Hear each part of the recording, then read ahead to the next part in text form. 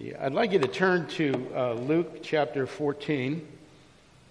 We're going to be looking at 12 through 26. I'm not going to read the passage this morning because we're going to go through it verse by verse. For those of you that are visiting, we start out our worship with prayer. We sing our doctrine. We sing our faith, our beliefs, and the songs that we sing. We worship in our giving. We worship in our catechism, which is an equipping time. And then we spend some time in the Word of God. And we practice what we call expositional preaching here. We go line by line and try to apply and interpret the Bibles in such a way that we can walk in a manner worthy of our calling. So that's where we are right now. And we're in Luke chapter 14. And we've been talking about parables. And you know, the question should arise, why parables? Why does Jesus use parables? And what do they have to do with us? Well, these are these stories that Jesus tells. They're meant to be illustrations. And a lot of them are geared towards the Pharisees of the time. That's kind of important because those were the people that everybody thought was religious. Those were the people that were well respected in the community. And frequently the parables had a surprise in there for those folks who all expected that God was on their side and against everybody that was against them, and so on and so forth. But even more importantly, the parables should cause us to stop and think. Generally, they should lead us to ask a question, to search our hearts. They're not just stories about some culture that was far away and long ago. They're not just stories about people that are not like us, that we have nothing to do with. There are stories that are designed for us to examine our relationship with Jesus Christ, examine who we are in God. John just talked about our propensity to design a God according to our own desires. Well, there's stories that are designed to make us think about that. And generally, I like to phrase that way of thinking in a question. So here's the question for today.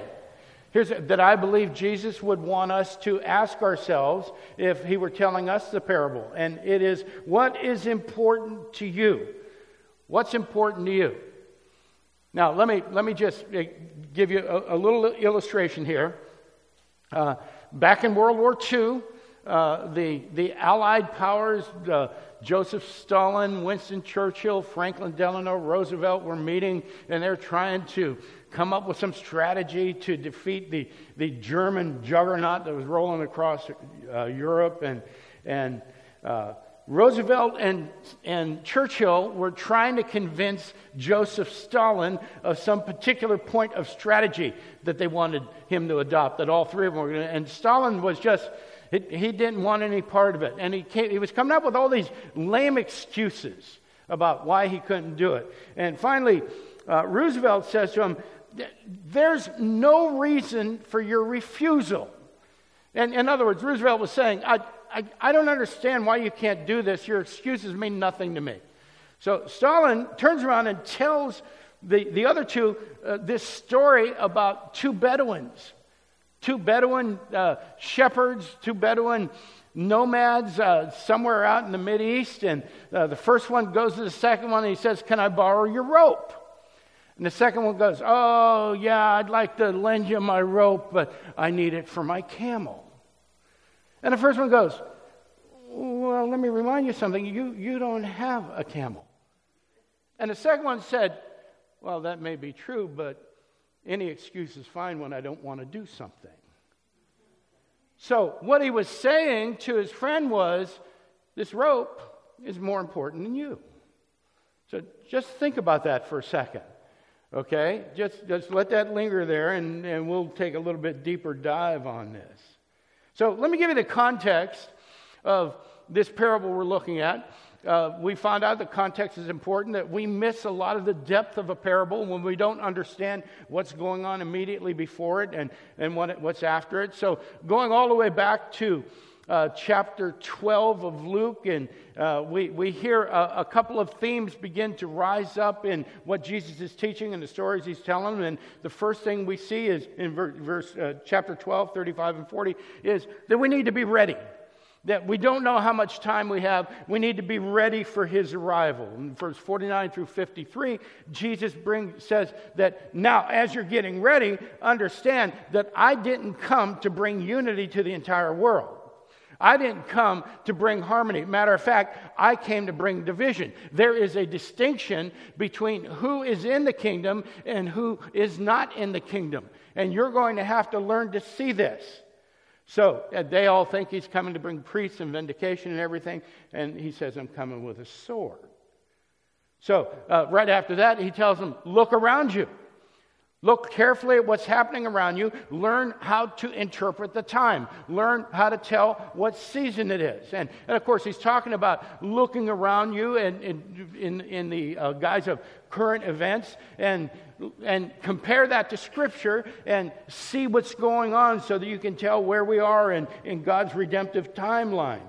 Then in chapter 13, he starts out by saying, you need to repent while there's still time. So we find out the time's not limitless, that there's a time to repent and there will come a time when there is no time to repent. So repent while there's time. And right after that, he talks about living by God's grace. But there's we have a tendency to look at God's grace and go, God's grace is unending, and for a believer that's true, but for an unbeliever, there's a time when grace will not be extended. So we see this time thing keeps coming up. And so right after that, he turns around and he says, the kingdom will begin humbly. Everybody's expecting a big splash. Everybody's expecting the Messiah to come and defeat the Romans. And he says, no, it's going to be a small beginning. And then in verse 10 through 13 of Luke 13, we see a recurring theme. Now we have to understand what happens, because Jesus keeps on healing people on the Sabbath. And he does it in front of the Pharisees. And it's almost like he makes a point. And matter of fact, in this particular anecdote, he says, you think we ought to heal on the Sabbath? And then he goes ahead and does it. And what Jesus is trying to establish is their idea of the Sabbath, their idea of Shabbat, it was a day dedicated to the Lord. It was a day set aside to focus upon God. Jesus keeps on coming in and upsetting the apple cart on the Sabbath and demonstrating by these signs and wonders that he is the Lord of the Sabbath. In other words, what he's saying is, this day that's dedicated towards God, I'm the Lord over that day. I am the Lord over God's day. Do you see what's happening? I'm forgiving people. I'm healing them. I'm restoring them. This is the evidence that I am the Messiah that you're waiting for. They're not getting it. So right after that teaching in verse 14 through 16 of Luke 13, Jesus says, not everyone's going to believe. He keeps on showing them. They keep on rejecting him. He goes, that's right. Not everybody's. There's a distinction between those who are in the kingdom and those who are not in the kingdom. And then he goes on to say that those who reject Jesus will be shamed eternally, and those who believe in him will be blessed eternally. Again, that distinction pops up. And then he's on his way down the Mount of Olives, and if you follow the narrative in Luke and Matthew, Mark, and John, you notice that the closer Jesus gets to Jerusalem for that final Passover, the more amped up things get, the more excited things get, the more intense they get. And Jesus he's been to Bethany, he's headed down the side of the Mount of Olives, and he stops and he weeps over Jerusalem. Now there's a picture of the spot where traditionally they say he stopped. This is overlooking Jerusalem.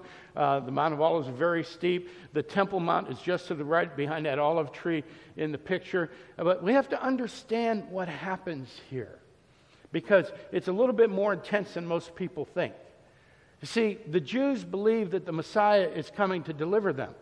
He's coming to vindicate them. He's coming to vanquish the Romans, end all this oppression, set them up on high, and show the world that they are God's people. And now Jesus is on his way down the Mount of Olives. He knows he's headed for the cross. And he stops and he looks over Jerusalem and he weeps. These are not tears of joy. These are tears of grief. We look in another gospel, it says, you're missing the time of your visitation. I'm here and you're not receiving me. Jesus is grieving over the fact that they are about to reject him to the point that they want to murder him. It's an intense moment. The people standing around him. Why is he crying? We're about to go in the temple. This is the moment. He'll walk in, the Sadducees, the Pharisees will recognize who he is. This is going to be a glorious moment. Why is he crying? Nobody understood. Nobody got it. Jesus wept. So we see these two themes have just been woven in and out of all of these passages of distinguishing between who's in the kingdom, who's not in the kingdom, and the idea of time. And time is getting short. So Jesus brings all this together in chapter 14. And he begins by healing on the Sabbath once again. He keeps on making these statements and showing them that absolutely supernatural, miraculous things are happening on the Sabbath, and they're centered, they're focused on Christ. It's not about the signs and wonders. It's about who Christ is. He keeps on showing them, and they keep on turning away. So he tells this parable of the wedding feast that we read a little bit earlier in verses 7 through 11. And that whole parable is about expectations and assumptions. And that's what he's dealing with these people, isn't it? They have an expectation of what Jesus will do. They have some assumption of where they are in the kingdom. And so Jesus says, look, it's like when you're invited to go to a banquet, don't just take the seat of honor. Don't go in thinking you're the most important person in the room. That could lead to a lot of embarrassment. It's an insult to your host. It's an insult to the other guests that are coming in. Don't go in thinking you're the star of the show. You're a lot better off sitting in the back of the room and waiting for somebody to come up to you and go, no, you're the star of the show. Come on forward. So that's why that's there. It's, you know what? This whole kingdom begins humbly. There are unexpected things that are going on. Not everybody who thinks they are part of the kingdom are actually part of the kingdom. And watch out for your pride. Then we come to our passage. And so the title of our sermon today is The Parable of the Great Banquet. This is part 4 in that mini-series of stories that changed the world. And just like the other parables, these are like little vignettes. They're like little plays. This one rolls out in 2 scenes. And it might not be readily apparent to you, but I hope by the time we leave that you see that the first scene here is about mercy. And that's in verses 12 through 14. And the second scene is about grace, the grace of God, in 15 through 24. So, just so that we understand, let's define these terms. Mercy. This is the Greek word eleos, and it means active compassion. Matter of fact, it means active compassion expressed with joy. So we have to understand how this functions. And in order to do that, we have to understand the basics here. And essentially, what the Bible tells us is that all of us have sinned. All of us have fallen short of the mark. All of us have fallen short of the glory of God. And our sin is a violation of God's character and nature. We'll get to that in just a second. It's a violation of God's character and nature. It's not what we were created for. And what our sin earns us is eternal condemnation. Thrown into the lake of fire. Now, what it earns us, it earns immediately. But God has mercy. God has compassion, so He doesn't condemn us immediately. You see what I'm saying? Mercy stands between us and instant condemnation for violating what we were created for going against the holy nature of God. God expresses mercy by not smiting us. You know how much I love that word. Okay? We exist beyond our sin because of God's mercy. Now, there's a difference between mercy and grace. Grace is the Greek word charis, okay? And we all know that means unmerited favor. The absolutely free expression of the love of God upon those who have not done anything to earn it. Now, grace is based on two biblical truths. Gird yourself, okay? Here they are. We deserve nothing from God. We haven't earned anything from God. God owes us nothing. Just let that sink in for a second. Anything good we have in our lives is a byproduct of the grace of God falling upon us. Now, that's not a current culturally accepted concept.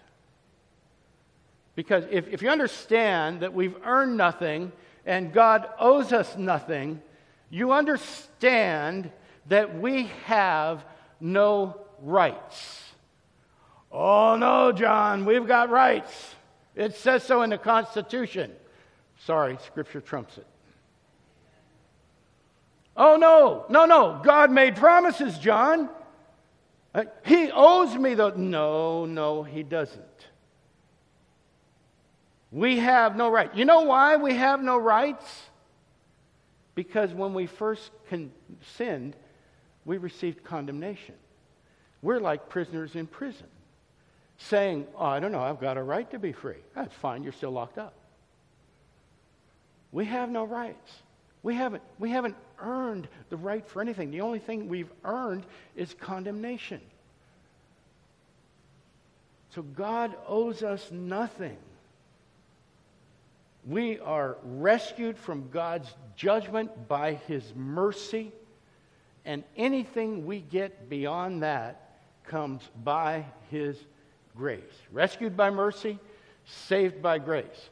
Some people say that mercy is not getting what you deserve, and that grace is getting what you don't deserve. Mercy is not getting what you deserve, and grace is getting what you don't deserve. So keep that in mind as we look at mercy and grace in these two scenarios here.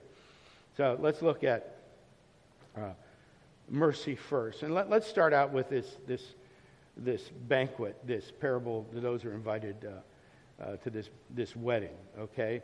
Verse 8, when you are invited by someone to a wedding feast, do not sit down in a place of honor, lest someone more distinguished than you be invited by him. And he who invited you both will come up and say to you, give your place to this person, and then you will begin with shame to take the lowest place. But when you're invited, go and sit in the lowest place, so that when your host comes, he may say to you, friend, move up higher. Then you will be honored in the presence of all who sit at the table with you. For everyone who exalts himself will be humbled, and he who humbles himself will be exalted. Now, how does that begin to show mercy? Well, this guest who assumes this place of honor, I mentioned a little bit earlier, has just insulted the host. And not only has he insulted the host, but he's insulted everybody who comes in after him. He assumes that he's the center of attention. He assumes that he's the star of the show. And in that culture, because he dishonored the host, because he dishonors the other guests, he deserves to be thrown out of the banquet.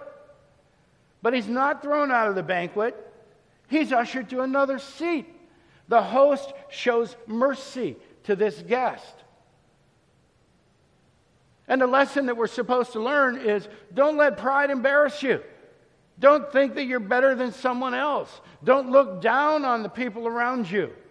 Don't think that you deserve more than they deserve just because of who you are or what you've done or so on and so forth. Don't take mercy for granted. Don't elevate yourself. Don't think you're more important than you are. Now, it's important to understand that because it begins to set up what's going to happen next. But it also has contemporary ramifications. This is not just about some wedding in the Mideast. And if we understand exactly what the story is saying, we understand that whatever is going on around me is not about me. My church is not about me. My salvation is not about me. My testimony, my walk, the things I do are not about me. It's not all about me. As a matter of fact, the Bible says that our lives are supposed to be about others. That our lives are supposed to be lived out in a manner that is about God and Jesus and His testimony in us. That we're supposed to treat other people as more important than ourselves. That we do what we do for the sake of the gospel, not for our welfare. That God didn't send His Son to die on the cross so that we could be happy. That He didn't send His Son so that we could be wealthy or healthy or wise. He didn't send His Son so that we could find ourselves, so that we could go on some spiritual odyssey and determine what our identity is. He sent His Son to die to rescue us from our sins so that His glory could be revealed in our redemption and our transformation. It's about God. We have no rights or privileges. All we have is condemnation. And the problem is that we're so immersed in this me, that when we hear that we have no rights or privileges, all we deserve is condemnation, it becomes offensive to us.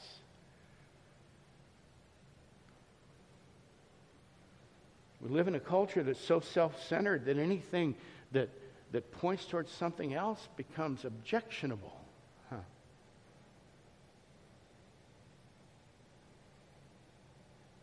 So we need to understand that God's mercy delivers us from His wrath and doesn't deliver us into anything.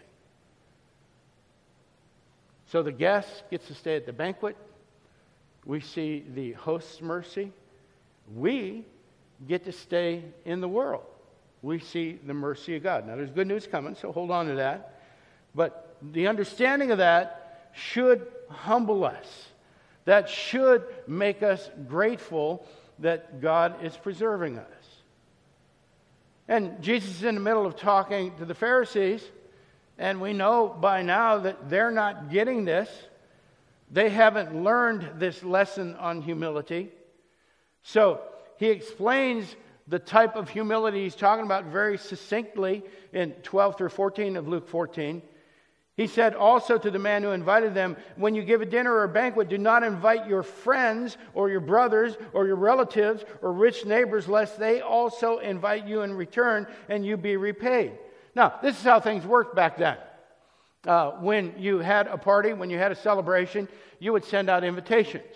And the fact that you were sending out invitations was a significant event in the village. Whoever received the invitation was expected to reply. And if you replied, then you were kind of obligated to go. But who was sending out the invitations, who was receiving the invitations, that all established a status quo in the village. Oh, did you hear they're having a party up on the hill? Did you get invited? No, I didn't get a ticket. Did you get a ticket? I got a ticket. You got a ticket? Wow, I didn't know you were that high up in reputation here. Yeah, well, I got a ticket. My wife got a ticket too. And my kids got tickets. You didn't get a ticket? I mean, that's how it worked. Okay, so there was a revelation of the status levels in the community by who issued the invitations, by who received them. The guests that received them were obligated not only to RSVP to say that they're coming, but they were further obligated to return the favor.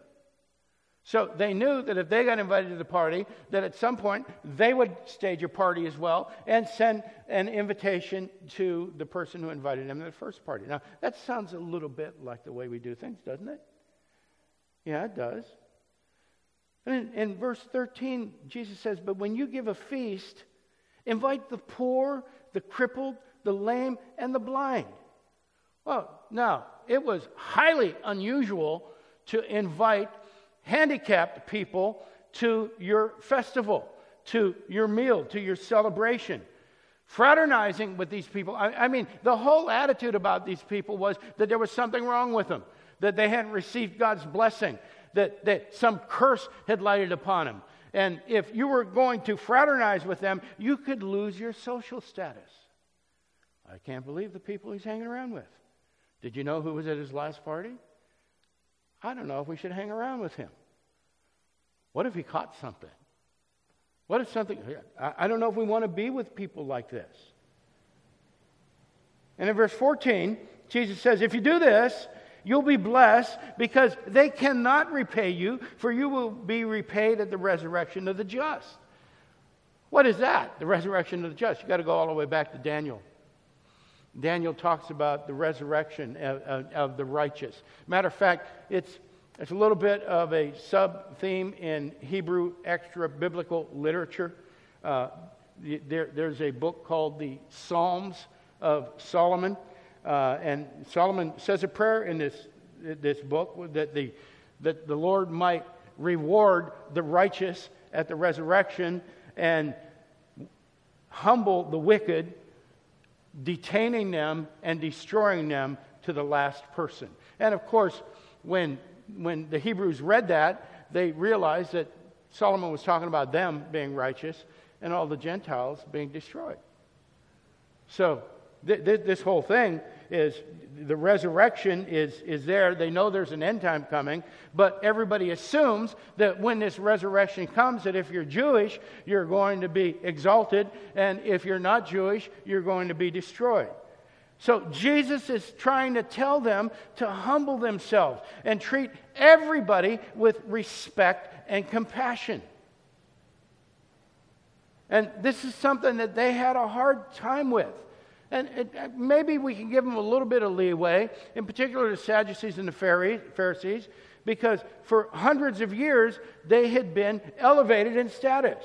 They were the religious elite. They would walk through town and everybody would go, those are the guys. So after hundreds of years, almost an eon of all of that, they began to take their relationship with God a little bit for granted. It went to their heads. Well, God surely loves me. I'm a Pharisee. God surely loves me. I'm a priest in the temple. God surely loves me more than he loves you because you're not like me. It had gone to their heads. They thought it was all about them. And that neither shows humility, nor does it reveal any appreciation for the mercy they received. And that's why they struggle with our next scenario, which is about grace. Luke 14:15, starting with 15. When one of those who reclined at the table with him heard these things, he said to him, "Blessed is everyone who will eat bread in the kingdom of God." Now, again, we have to understand the culture. The Jews believed there was going to be a messianic banquet, and that they would all get invited because they were Jewish. So when he says, "Blessed is everyone who will eat bread in the kingdom of God," he's saying, yeah, you're talking about the resurrection. We're all going to be there. You know, all the righteous, all of the Jewish people, all of God's people.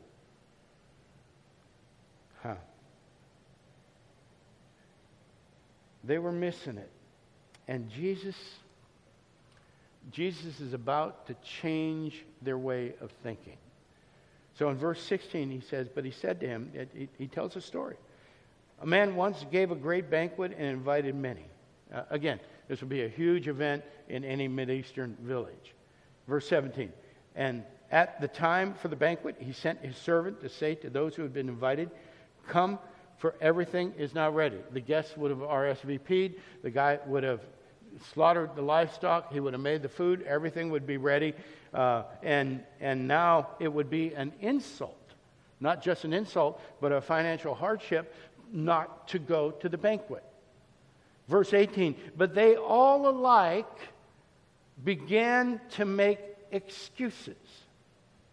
The first said to him, "I've bought a field and I must go out and see it.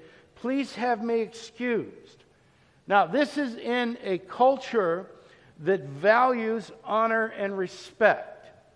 Okay? This is in a culture where relationships are vitally important, particularly social relationships. Okay? And it's a little bit hard for us to understand because at first the excuse sounds good. I bought a field. I got to go check it out and make sure it's okay. Let me tell you how they bought fields back then. If you were interested in buying a field, you didn't just look at the real estate listings and buy the field. Okay? You had the field. It was just like buying a home today.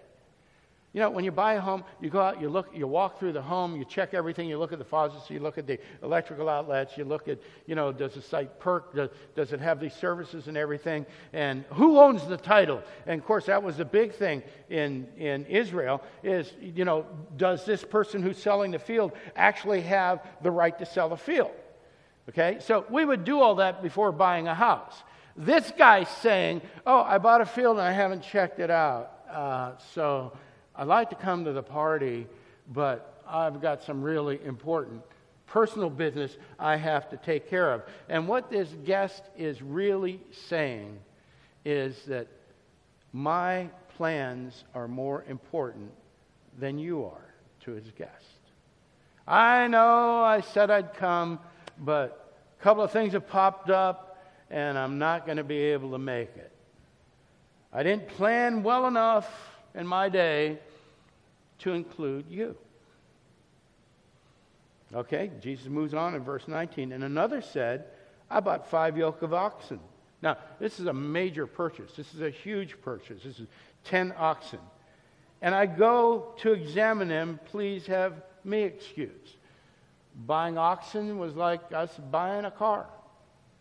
You don't look at a picture of a car on Craigslist and call the guy up and say, can I send you a check? I'll come out and inspect the car after you've cashed my check. The way oxen were sold is they were either sold in the market, in which case there would be a pen or a small field near the market where you could go see the oxen working and determine whether or not they were healthy, whether or not they were strong, and that sort of thing. If there was no market, then you would go to the owner of the oxen to his place. And he would spend the day showing you that they were capable of doing the work that you were paying them to do. So this guy's saying, well, I bought these oxen, I bought 10 of them, and I got to go check them out. Once again, his personal desires, his personal plans, his activities are placed in a higher priority than his obligation to his host. In verse 20, and another said, I've married a wife, and therefore I cannot come. Now, this is a direct reference to Deuteronomy chapter 24, where it talks about newlyweds and being in the armed services. It says, when a man is, in verse 5, when a man is newly married, he shall not go out with the army or be liable for any other public duty. He shall be free at home 1 year to be happy with his wife, whom he's taken. Okay, so there's this exemption for newlyweds not to have to go fight. But it has nothing to do with what happens in your village, what happens with social customs and obligations. It has to do with military or civil service. Now, things are a little bit different today, but it's really the same principle.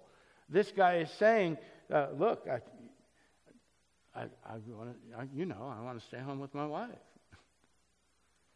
And he does the same thing that the other two did. The other two say, please, excuse me. But they're not saying, gee, will you find out if it's okay if I don't come?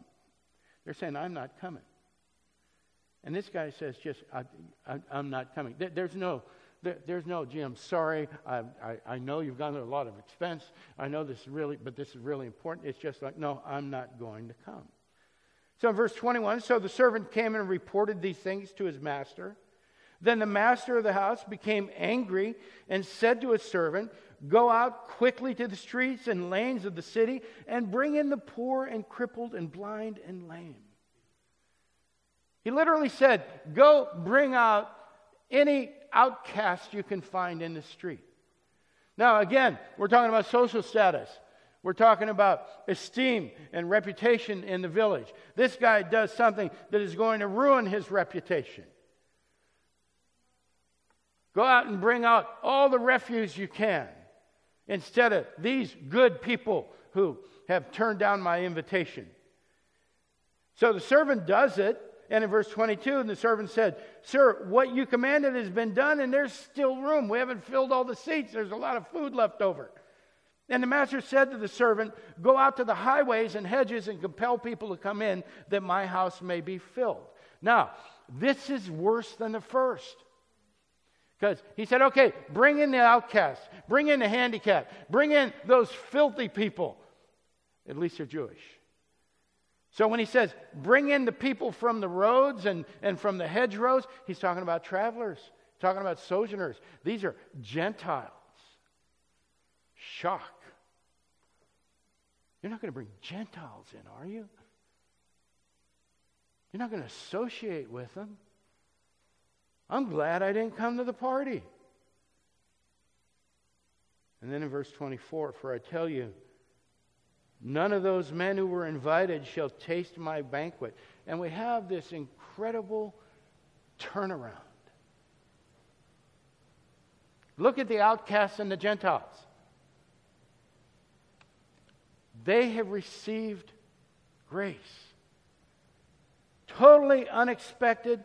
None of them have done anything to earn anything good, and the good is bestowed upon them because of the goodness of the host, not because of their worthiness. They've received grace. They are the unable, they are the unknowing, they are the unwise. They've done nothing to receive grace, they simply get it. And look at the original invitees. This is the elite of the community, the people that everybody would look up to who go, if anybody's got it together, they do. But they take the host for granted. They thought what the host wanted wasn't all that important. They made up excuses that did nothing more than show their low regard for the host. The result was no banquet. No grace for them. And the clear lesson here is the obvious lesson is that those who have no regard for the host, and we can just substitute the host for our Father in heaven, those who have no regard for God, regardless of where they live, regardless of who they are, regardless of how they were born, will not receive grace. They may receive mercy in that they are not destroyed immediately, but they have no grace. They can't earn grace. As a matter of fact, their rejection of God disqualifies them from receiving grace. Look at this in verse 24. For I tell you, none of those men who were invited shall taste my banquet. Jesus overlooking Jerusalem and weeping, because those were the chosen people. Those were the ones that God was going to use to bring His message to the world. Those were the ones that were going to be a blessing to all nations. And they got so self-consumed, so prideful, and so self-centered that they've exempted themselves. Wow.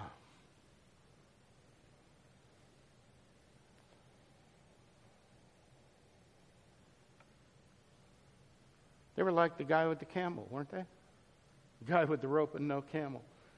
Any excuse is good as long as I don't want to do this.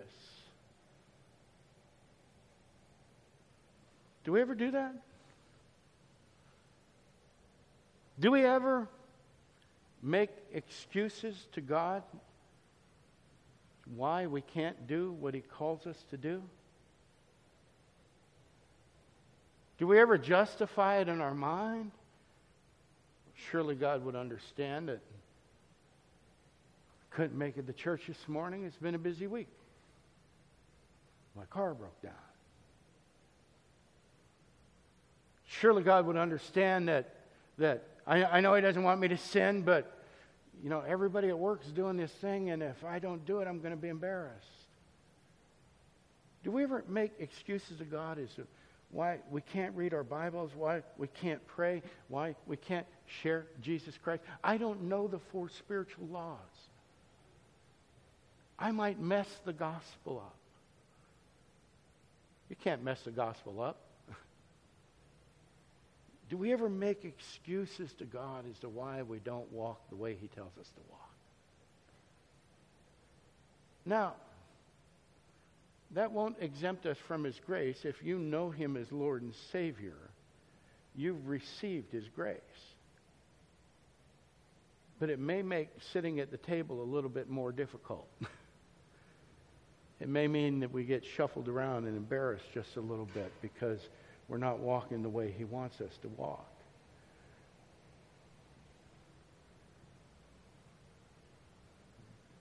What's important to us? You see, the problem that the Pharisees had, what was most important to them was them.